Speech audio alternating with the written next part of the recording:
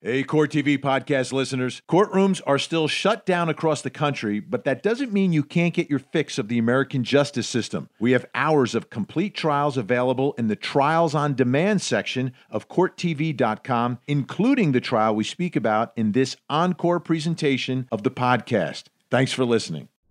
The views and opinions expressed in this podcast are simply that, opinions. All are presumed innocent until proven otherwise in a court of law. Sensitive topics are discussed.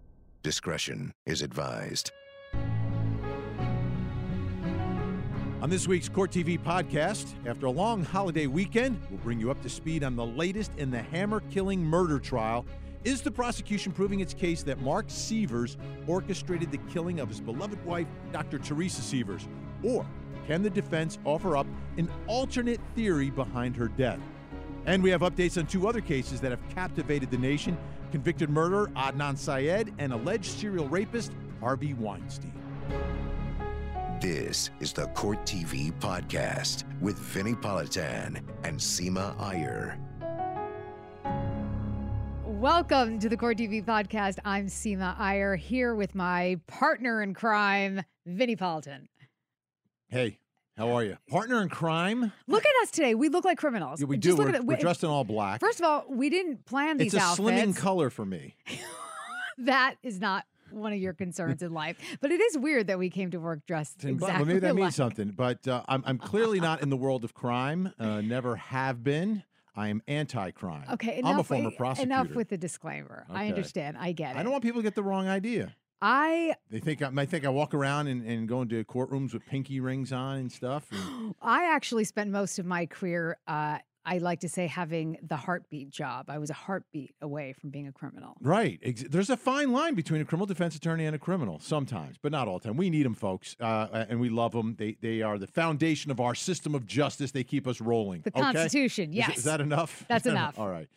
So let's get into the case that we're into on Court TV. And if you don't have Court TV, get it. Get a digital antenna, rescan it, and watch it. Yes. It is amazing. That's our day job. We're covering a trial now out of Florida, and it involves a man named Mark Sievers, who's accused of orchestrating, love that word, orchestrating the murder of his own wife, Dr. Teresa Sievers. And what prosecutors say he did is enlist the help of his best friend in the world, his best buddy, Curtis Wright, who's also his doppelganger, who then enlisted the help of his friend, Jimmy the Hammer Rogers, and the two of them bludgeoned to death Dr. Sievers while Mark Sievers was out of Florida in another state, far away from the scene of the crime. And Rogers has been convicted. Right. And Curtis Wright, took a deal and is the key witness against Mark Sievers, his former best buddy. And now Sievers is on trial with yet another doppelganger, his lawyer. Right. So initially, Mark Sievers Everybody looks alike. Looked like the man, his best friend, because they were bald, they had goatees, sort of the same physique, they would wear the same type of glasses. And then at trial, all of a sudden, Mark Sievers loses a little bit of weight, shaves the goatee, and now looks like his lawyer. It's crazy. He's you know what he is? He's a chameleon. I think he adapts wherever he he's trying, because if you watch him in court, he's really trying to adapt to, let's say, the emotional testimony and the gruesome testimony. So his face makes these weird convulsions and contortions, and he's trying so hard to get the tears out. He's trying so hard, and it's not coming. You know, I should teach him this trick. Okay, it's a trick. On how to cry? On how to cry. You take Vaseline, and I know this, I also am an Indian dancer, you know this. And so what some of the teachers used to do is you put the Vaseline in your bosom. That's between your boobs. Okay. And you put in the bra, and then you hold your hands over your eyes, and you just squeeze, and the water comes out, and it goes to your eyes, and it makes you cry. From the Vaseline. So not Vaseline, Visine. Sorry, did I say Vaseline? Visine. You said Vaseline. Whoa, oh, sorry. Slow down. Visine. Crazy Indian dances. That's how we crazy Indian dances. And these are Indian dances like from India, not Native American dances. We just want to don't get into that. I just want to make sure people don't think that you're being politically incorrect. No, I'm not being. No, for once in my life, I'm not being accurate. Right. So Sievers, I think the key word you said in describing this defendant, which is what has made him stand out to me, was the word weird. There's a weirdness factor to all of his mannerisms, the way he acts, the way he looks. everything, even when he was shackled and walking, months ago or years ago when he first got arrested, everything he does is a little weird. And it's now coming out in the trial through testimony. And let me tell you through who. Yes. So Jimmy the Hammer Rogers, who's been convicted of the murder, second-degree murder at a prior trial, his ex-girlfriend testified, Taylor Showmaker, and she testified about some of her observations. And the observations took place on the night before Curtis Wright's wedding, which, according to prosecutors, is the night that Mark Sievers solicits his friend Curtis Wright to commit the murder, which is the night before Curtis Wright is marrying his bride, Angie. Mm-hmm. So take a listen as she describes what's going on the night before the wedding. Did you see whether or not there came a time when Mr. Wright and Mr. Sievers kind of went aside and had a conversation outside of everybody else? Yes, I did. Can you tell the ladies and gentlemen of the jury about that? It was the night before the wedding. They had went off into Angie and Wayne's bedroom and had a private conversation. Was there anyone else in there with them? No. Okay. Now, this is where prosecutors are going with this, is that they went into the bedroom alone the night before Curtis's wedding to have a conversation. And the conversation, of course, prosecutors are going to say, is all about a solicitation for murder. Right. Correct. Could there be another interpretation of this behavior? Absolutely. He's having cold feet. He needs to talk to his best friend. He's getting married. He needs a hug? He needs a hug, a warm embrace, saying, hey, man, it's okay. Just do a shot of tequila and just go get married, or everything's going to be okay. You'll be a good provider. Don't worry. She's the girl for you. I don't know. What do you people tell each other before you're getting married? No. I think it could be a completely different direction, and this is because of some cross-examination that was shut down by the judge through an objection by the prosecution, where the defense was going after Curtis Wright and his sexuality. Okay, you and I have different interpretations. Okay. Okay, I think that the defense attorney was trying to lay the foundation to establish the sexual relationship between all of the parties, meaning the Sievers as a couple and the Wrights as a couple. You think it was more one-on-one. It was more about whether or not, he, may entertain the thought of being with a man and a specific man, Mark Sievers. Do you think that's why they went in the bedroom? Well, I don't know. I think the defense could make some arguments that they were not soliciting murder. They were making love. Maybe. You're like looking at me. It was like Curtis Wright's bachelor party. And it's a strange defense for the defense to put out there, but I mean, could it be that there was no solicitation of murder that night? It was a night of passion. I don't know. Whoa. Okay. So here let me just do this, okay? No, the reason I'm vomiting is because I think, like, if you're gonna go for somebody, don't go for someone who looks exactly like you. That's weird. It's like a twin brother. Would you call that perverted, perhaps? I may. Okay, take a listen to more testimony. And the reason I'm tying all this together for you right now is Taylor Showmaker also testified about what she thought about Mark Sievers. And it came out through cross-examination, which was kind of weird. But listen to this. So you said that you saw Mr. Wright and Mr. Sievers go off together. Is that correct? Yes. Were you inside or outside? I was inside. Okay. And was there anything about Mr. Sievers that was special to you or made you look his way? I mean, perverty, but... What's that? Kind of a pervert, but I didn't really look his way because of it. Perverty. I love it. It's a new word. Wait, can we just pause for a second? She says perverty, okay? This is like, for a defense attorney, just shoot me in the head. Shoot me in the head and kill me dead. I don't want to live any longer, because this moment defines my entire reputation as a criminal defense attorney.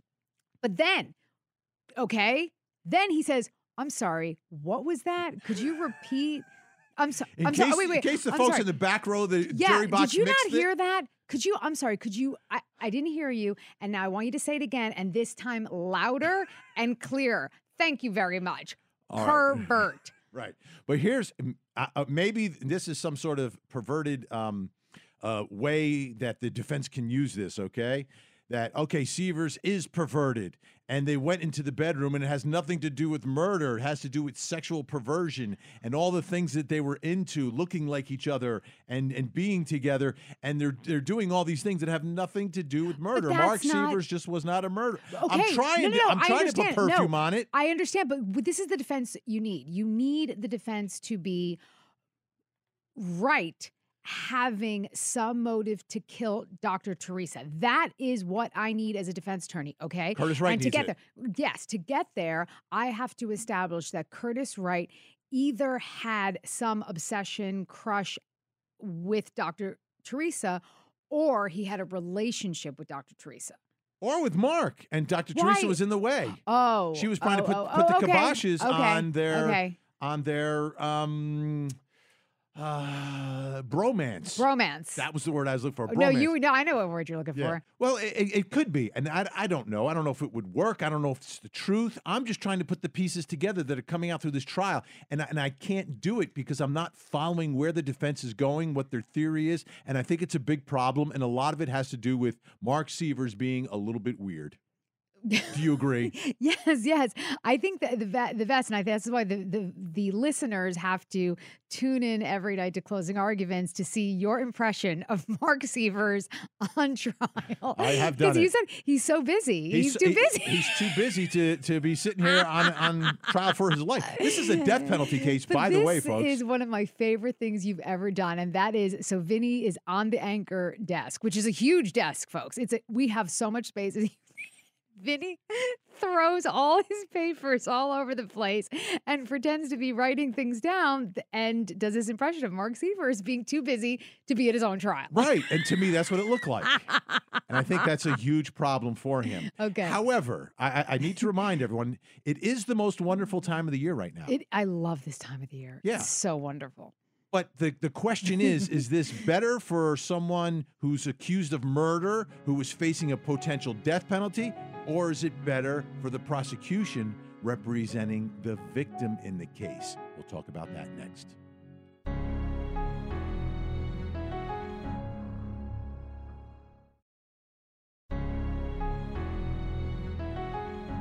I remember when I was a prosecutor back in the olden days, working in the courthouse, and this time of year, it was just a different vibe in the courthouse. Much, much different vibe because it's the holidays.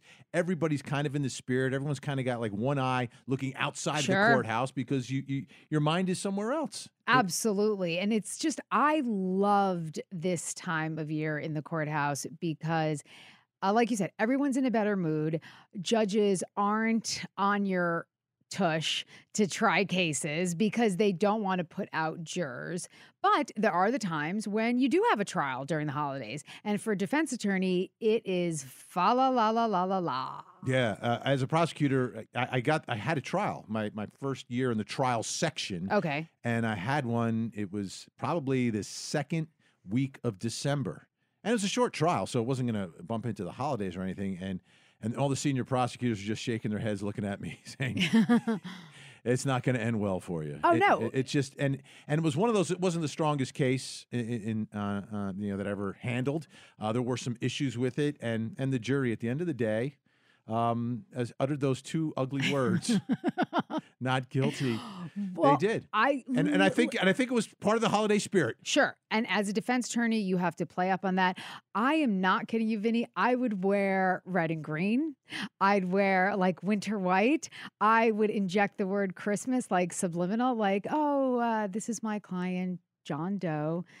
Merry Christmas. And I would just, he's being accused of robbery. Happy Hanukkah.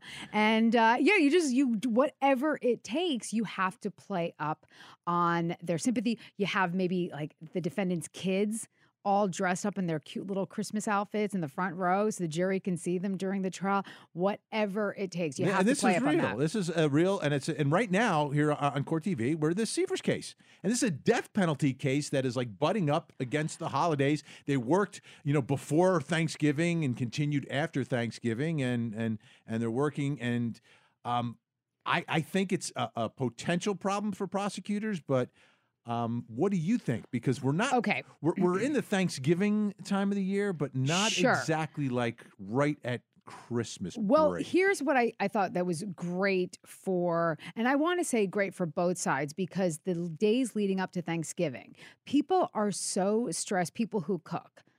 Those are people who aren't me. So people who cook who aren't me, Those people. they listen, they have legitimate concerns, right? Because you have to get to the store at a certain time. You have to buy turkeys at a certain time so they thaw, and the potatoes and all these peeling situations. All of these tasks need to be accomplished. The Judge Kyle, was very cognizant of that. He let people go early on the Tuesday and Wednesday before Thanksgiving. So he brought them also back in a better spirit.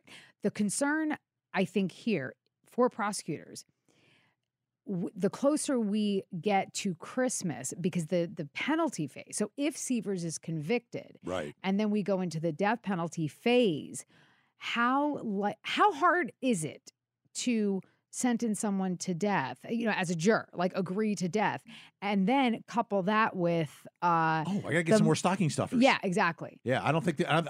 I honestly think it is a real thing. I think it'll be a real problem if they get the conviction and go to the penalty phase. I think they have no chance. Because think about Zero. it, like everything we hear about the holidays, like all the movies, everything, it's about forgiveness. It's about loving your neighbor. It is about charity. It is about giving. So And these are ordinary You're just not folks. gonna do that. Because I found around this time of year, judges, because we would go ahead and do sentencings and violations of probation and all these hearings. We wouldn't necessarily do trials the week of Christmas. Right, but we did these other types of hearings where people would be sentenced. And inevitably, even the judges who had the reputation of being really harsh. Yeah. Would be soft this time of year. A violation of probation. Let's give them one more chance. That's a good point. But a lot of times too with sentencing. So that's a really good point you just reminded me of. So a lot of judges I know where they would allow the defendant to remain at liberty, to stay out until after Christmas. So after Christmas, like in January, they come back. Judge, it's the holidays. Can we keep them out? We'll come back in January. Maybe they come back. Maybe they don't. Sometimes I wouldn't come back. Yeah. If the judge was like, "Oh yeah, Seema, just come back on January 6th." I'm like, "Sure thing, no problem, Judge." But I'd go straight to the airport, jump on a flight via Air India, and you would never see me again. Yeah, and it's difficult being a prosecutor making those arguments about having someone. Would you locked come up. chase me down in Mumbai and bring me back to court? Exactly. There is no Christmas in Mumbai. Yes, there is. I know there is. I know there is. But I believe this is a true problem for prosecutors if we get to the penalty phase, but it's just part of what happens every year this time of year in courtrooms across America. Okay, well, we're still going to be debating the holidays throughout the season, but coming up next, I want to talk about the podcast that started all podcasts, the Serial Podcast, and the subject of that podcast, Adnan Syed. What is happening with his case now? We'll talk about that next.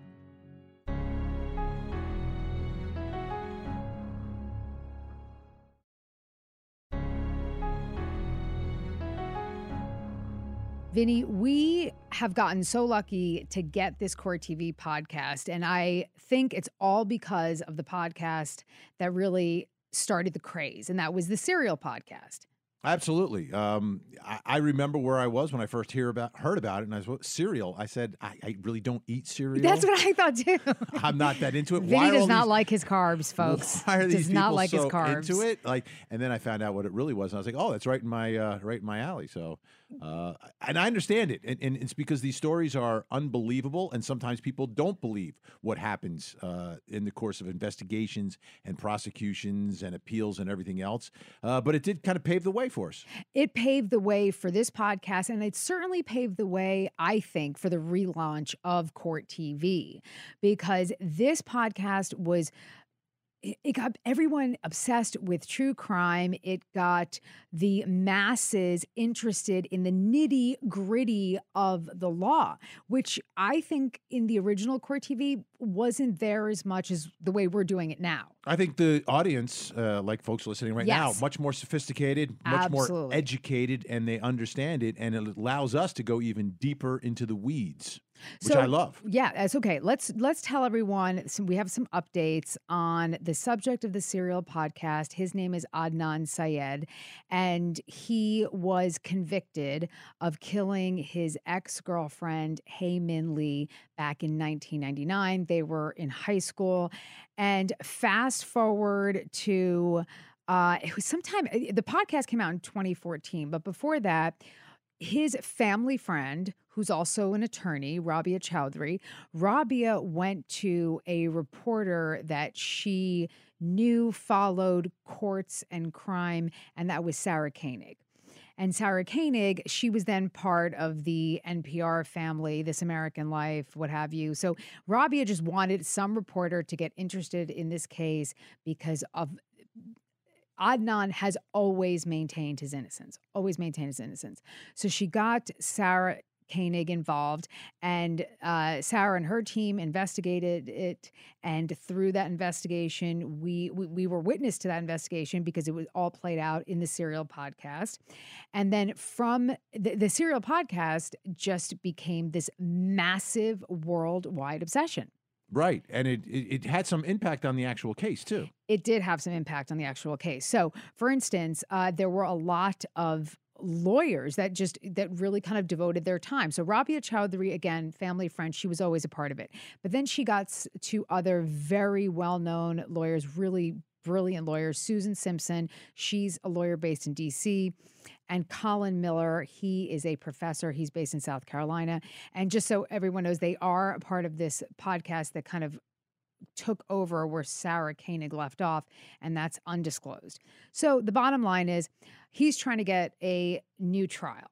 In February of 2016, there was a post-conviction hearing held to determine whether he was going to get a new trial. And what was the basis? What was the main focus and reason they say this man deserved a new trial? Alibi. And her name is Asia McClain, and I saw her. I was just a few feet away from her every single day she testified during that hearing, and I found her to be credible and where was she thoughtful. during the initial trial? She was right there, and she actually was sending letters to his defense attorney saying, hey, he was with me in the library, and the defense attorney just didn't pursue it. No. Didn't the client, Adnan, tell his attorney, listen, I didn't do it, I was with this woman? The whole time he has maintained his innocence. But did he tell his lawyer about the alibi witness? Yes. If you're with someone, then wouldn't that be like the first thing you would do? But so here's the interesting thing. He did. He has always maintained his innocence. He did. But I think because of his age, he was a high school student. I think because of his family, they're from Pakistan, they're not from here. I think there was a lot of issues where he was not as outspoken to his lawyer at the time. And he's, what is he, like 17 years old? Yeah. All right, Back so then, he's a young kid. I understand. He's Young a kids young aren't kid. the smartest. So they go to this hearing, and this is in February 2016, and this was strange because the judge said, okay, you can have a new trial, but it really wasn't based on the alibi. It was based on this entirely different claim that his trial attorney was ineffective because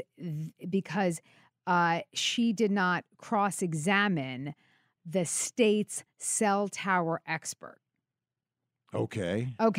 Now, you know who will explain this better? This is Colin Miller. So I interviewed him for Encore TV. Let's take a listen. Yeah, and so factually speaking, we have these two phone calls at 7:09 and 7:16 p.m. on the day that Hae Min Lee was murdered, and they ping a tower that covers Lincoln Park in Baltimore, Maryland. and that's eventually where Heyman Lee's body is found months later. And the issue is there's this AT&T disclaimer that comes along with the cell tower records in this case that says incoming calls are not reliable for determining location status. Essentially, there were many issues back at that point in time with incoming pings. Sometimes they would ping the phone of the caller as opposed to the person who received the call, but for a variety of reasons, they're unreliable. And so Christina Gutierrez didn't use that disclaimer to cross-examine the state's cell tower expert at trial. Okay, so that's the essence of what... So his phone is pinging at the scene where the body is found. That's the state's evidence. That's what the state claimed. But there was this AT&T fax cover sheet, which I even have a copy of, and it's basically saying that they're not reliable for determining location. Incoming calls are not reliable. That's not what the fax reliable, cover sheet... so this would be a bad coincidence, is what you're saying. What's a bad coincidence? That the unreliable information just happens to pinpoint his phone at the scene where the victim's body's found. Well, that's what the prosecution's theory is. But here's the other problem. It sounds like the defense theory that it's a coincidence. But the defense attorney did not cross-examine the expert on that fax cover sheet, which she had. Okay, so number one. Number two is there's also some discrepancy between whether his phone was with his friend. Okay, so his friend, that would make his friend a suspect then. His friend testified against him, and that was Jay. Right. Okay. But what was strange about this hearing was the alibi witness testified, and the judge didn't rule based on the alibi witness because of the phone pinging, because the judge was basically saying that the alibi witness didn't fit into the prosecution's timeline. Okay. Listen, it's a lot. So it's an confusing. alibi for a different time. Right. Not the time of the alleged murder that prosecutors say. Okay, right, exactly. So that makes sense, but he won. He won at that level, but in the higher court, he did not win. Okay. He lost. So then the team decides to go to the United States Supreme Court, and the United States Supreme Court said, we're not listening to this. We're not hearing it. So they didn't decide on the merits. They just didn't take up the case because the Supreme Court doesn't take up every case, even if it's like the biggest podcast ever. Exactly. So now this is where we are today. So today, the Court of Appeals of Maryland is saying that we can listen to this case based upon the post-conviction hearing, that your post-conviction lawyer did not bring up the cell phone evidence as an issue. So it's not over. It's not over. It is not over. Okay, so, and this is where it gets, and this is also, it bothers me a lot because the lawyer at the post-conviction hearing, Justin Brown, was fantastic. His partner was fantastic. I mean, they were amazing. This hearing lasted, I think it was 4 or 5 days, and it was probably better than most trials I've watched. I mean, just witnesses, it was incredible. But okay, so this is where we are now. Adnan Syed, it's not over. He can go back to the state court because the Court of Appeals of Maryland found if he has to say that he waived his cell tower claim based upon his post-conviction counsel. So in essence, he has to say the post-conviction attorney was ineffective because they didn't bring up the cell phone claim.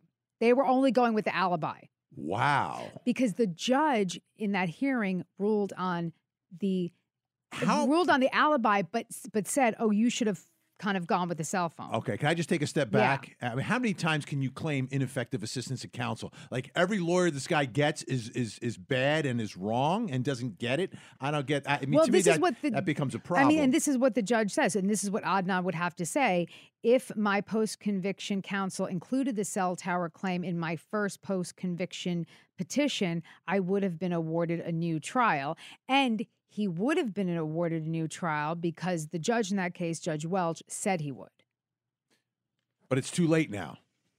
No, now they can go back to state court with a cell phone claim. Wow. Okay, so here's one other thing. It sounds like they've got another whole podcast coming out. Yeah, soon, exactly. Right? So this is the other thing. Okay, there's another way he can do this, and that's file a petition for writ of habeas corpus in federal district court. But this is really difficult because to get this, he would have to prove, not just claim, prove actual innocence. Right. Yeah. The habeas corpus, my father was a federal judge. There were just piles and piles and piles of them, and they would go through them. The law clerks would ferret through all of them, and it's an absolutely difficult burden that you have. I think they're better off going to state court. Absolutely. I think so, especially It's a because the no-brainer. judge already ruled on the, yeah. Okay, so I just want, and you know, I was saying to you before that Adnan's always maintained his innocence. We also spoke to Rabia Chowdhury, and this is Rabia talking about what has happened since that hearing in 2016 and how Adnan has maintained his innocence. He has only ever maintained his innocence. He was offered a plea deal last year by the Attorney General, and he turned it down. He said, I cannot stand up in front of a court of law and take responsibility for something I didn't do. The state at this point, I guess, is feeling like there's a chance we could lose, so they're now offering him some sort of a plea. He's not going to take. Well, this was before. So the state offered him some sort of plea at some point, and he said, no, this is just something I cannot do. And this was a guilty plea. He'd have to admit that he actually did it. Yes. Well, how about the old Alfred plea, where you take a deal, but you don't actually have to say you did it? Because I've seen that before. You know the other podcast, The Staircase? Yes. Michael Peterson. Oh, ended up with the okay, Alfred plea. Okay, well, Robbie and I, we've been talking about the Alfred plea for years now. Let's take a listen to what Robbie has said about an Alfred plea. Yeah, an Alfred plea wouldn't require him to stand in front of a court of law and say, I committed this horrific crime. You know, one thing Adnan said to me, he said, you know, Rabia, it's not that I would be admitting to just killing somebody. He's like, I would be admitting that I committed this in the most horrific way. I planned it. I stalked her. I hid her body. I did all these, like, you know, for him, the crime is so heinous. And so it was not worth his freedom. But if it was an Alfred plea, I would advise him to take it. You always have to take the Alfred plea because you're not admitting to anything. You're just getting out of prison. You're putting it behind you. I know, but you still have a conviction. Yeah, but you're putting it behind you. You're putting it behind anyone I that know. does take an Alfred plea. I hate the idea. Listen, I agree. You know, I've met Adnan's mom. This is what you do. You take the and- Alfred plea, and then you make a documentary, and you go out on the circuit, and you plead your case to the court of public opinion about your innocence, even though you took the Alfred plea. That's what you do. can come on Court TV and do that. Absolutely.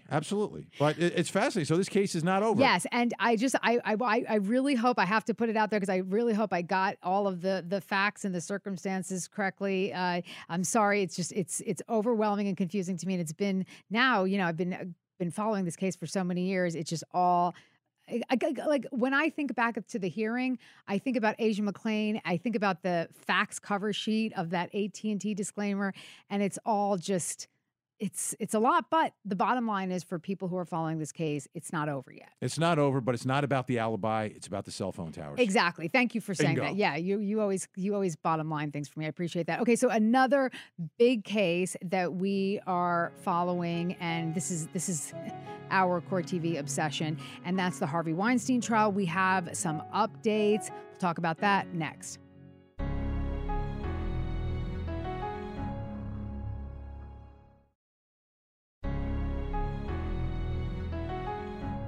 We have some updates on the Harvey Weinstein trial, still slated to begin January 6th, 2020. Is that Fingers confirmed? crossed.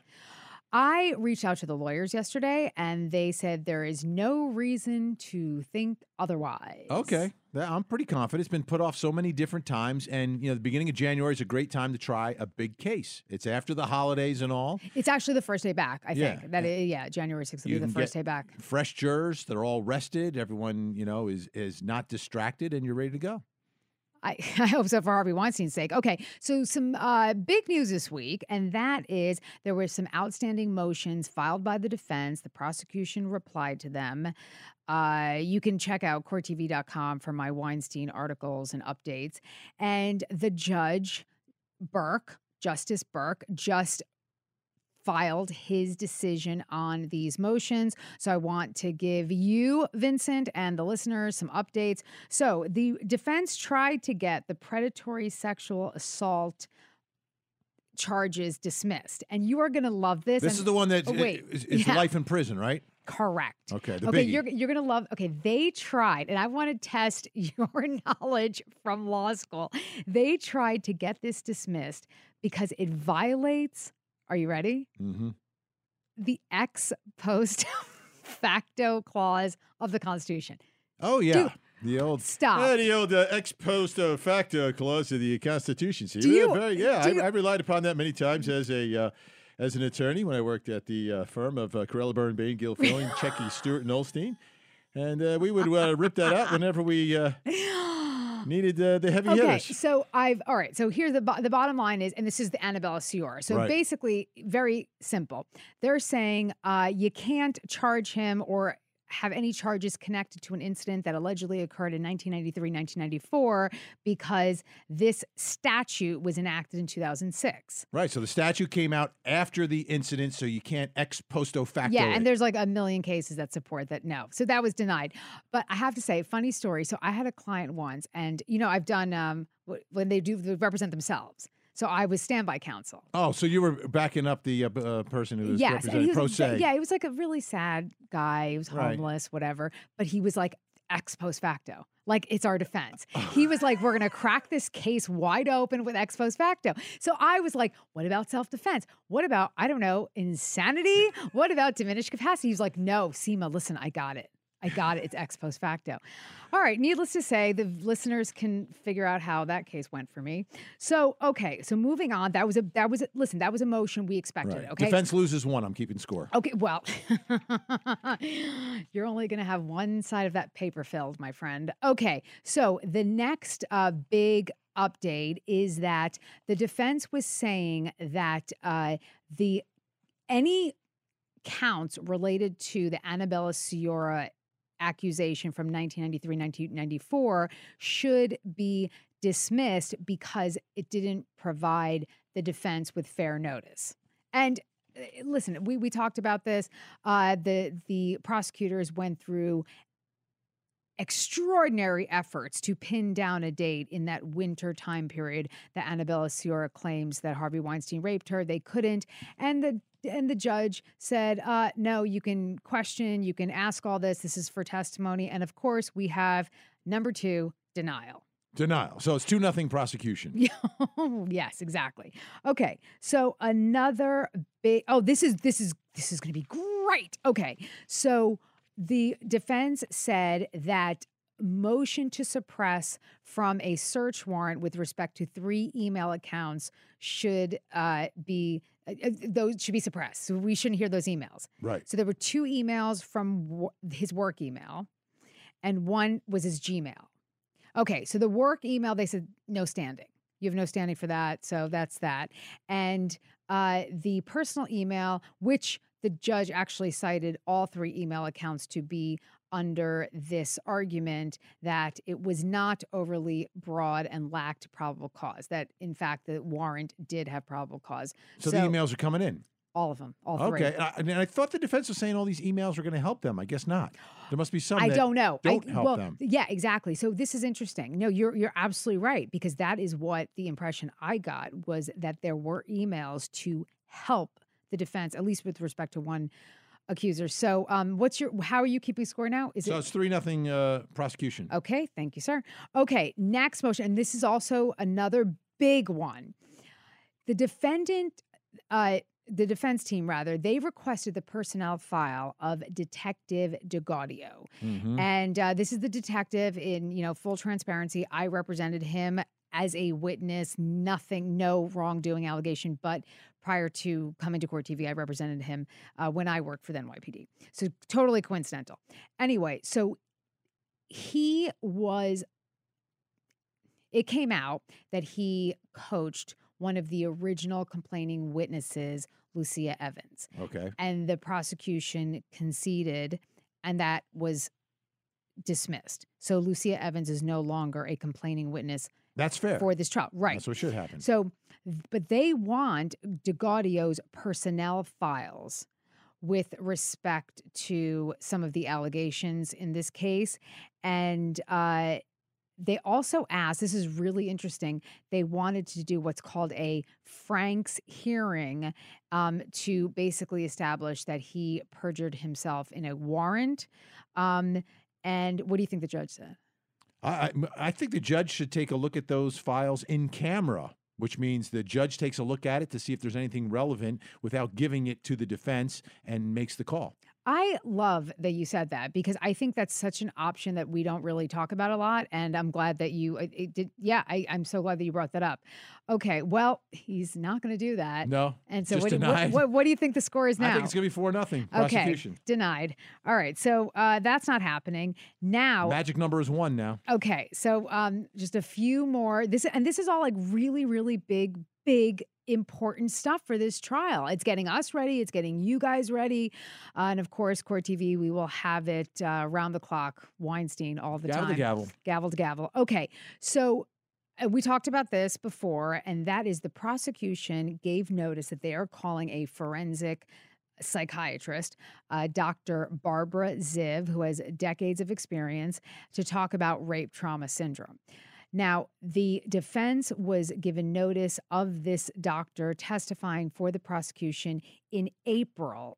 It was April 26th, 2019, when they had this closed-door hearing about other accuser witnesses that would testify. Plenty of notice. They've had plenty of notice. The defense has asked to preclude or limit her testimony.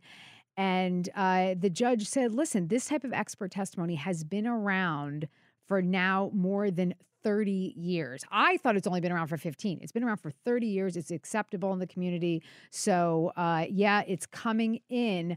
Plus, the defense asked, you're going to love this, the defense asked for the court to impose a sequence for the testimony. They want it like choreographed. Yeah, that's not happening. What do you think? No, it goes to the prosecution. They call a witness when they want. What's the score? 5-0. Okay. It's a shutout. Okay. So, okay, I think I have one more. Oh, and this is a doozy. You're going to love this because you remember this. We talked about this on your show. So remember that the defense wants to call a Dr. Deborah Davis, a social psychologist, to talk about these really interesting things like memory, suggestibility, right, as well as misinterpretation of sexual consent communication and a phenomenon. This is a phenomenon. It's known as voluntary unwanted sex. Yeah, that sounds like an oxymoron. Okay, so this is the last big ticket item of the judge's ruling. The judge has now. Okay, so what the defense was saying. Okay, she should be allowed to testify. That's it. Bottom line. Prosecution was like, no, she shouldn't be allowed to testify. Plus, if you're going to think about it, we want a hearing. So we want a hearing to determine the scientific reliability in the legal community. If it's accepted amongst that community of social scientists. Okay, so the judge went a different route. He's saying, yes, she can testify on basically memory, all about memory and how memory works, including post-event suggestion, suggestibility. You get the drift, right? However, the judge said he will not allow this social psychologist, Dr. Deborah Davis, to testify about issues of memory specifically for sexual or potentially sexual interactions, including sexual consent communications, voluntary unwanted sex, that's out. Responses to sexual assault, that's out, including such topics as failure to report, that's out. Delayed reporting, continuing contact with the alleged perpetrator, that's bad for the defense. So you get the drift. So the judge, no hearing, but half in, half out. I think it's like 3/4 out for the defense. Okay. I'm giving that one to the prosecution as well. So what's our final score, 6-0. sir? 6-0. Yeah, they don't get a 6-0. point for that. And that's what we have going into the Harvey Weinstein But still trial. not an easy case for prosecutors. Trust me, not an easy case for prosecutors at all. But of course, we'll be covering it here on Court TV like we cover everything. We're on television. You can go to courttv.com as well. And don't forget, rescan your digital antennas so you can watch it all the time. Rescan with the remix. Yeah, speaking of time, I think we're out of time. We are so out of time today. Thank you, Vincent. All right, we'll see you. This podcast is a production of Court TV. Go to CourtTV.com for more content, trials on demand, and to find out how to watch Court TV in your area.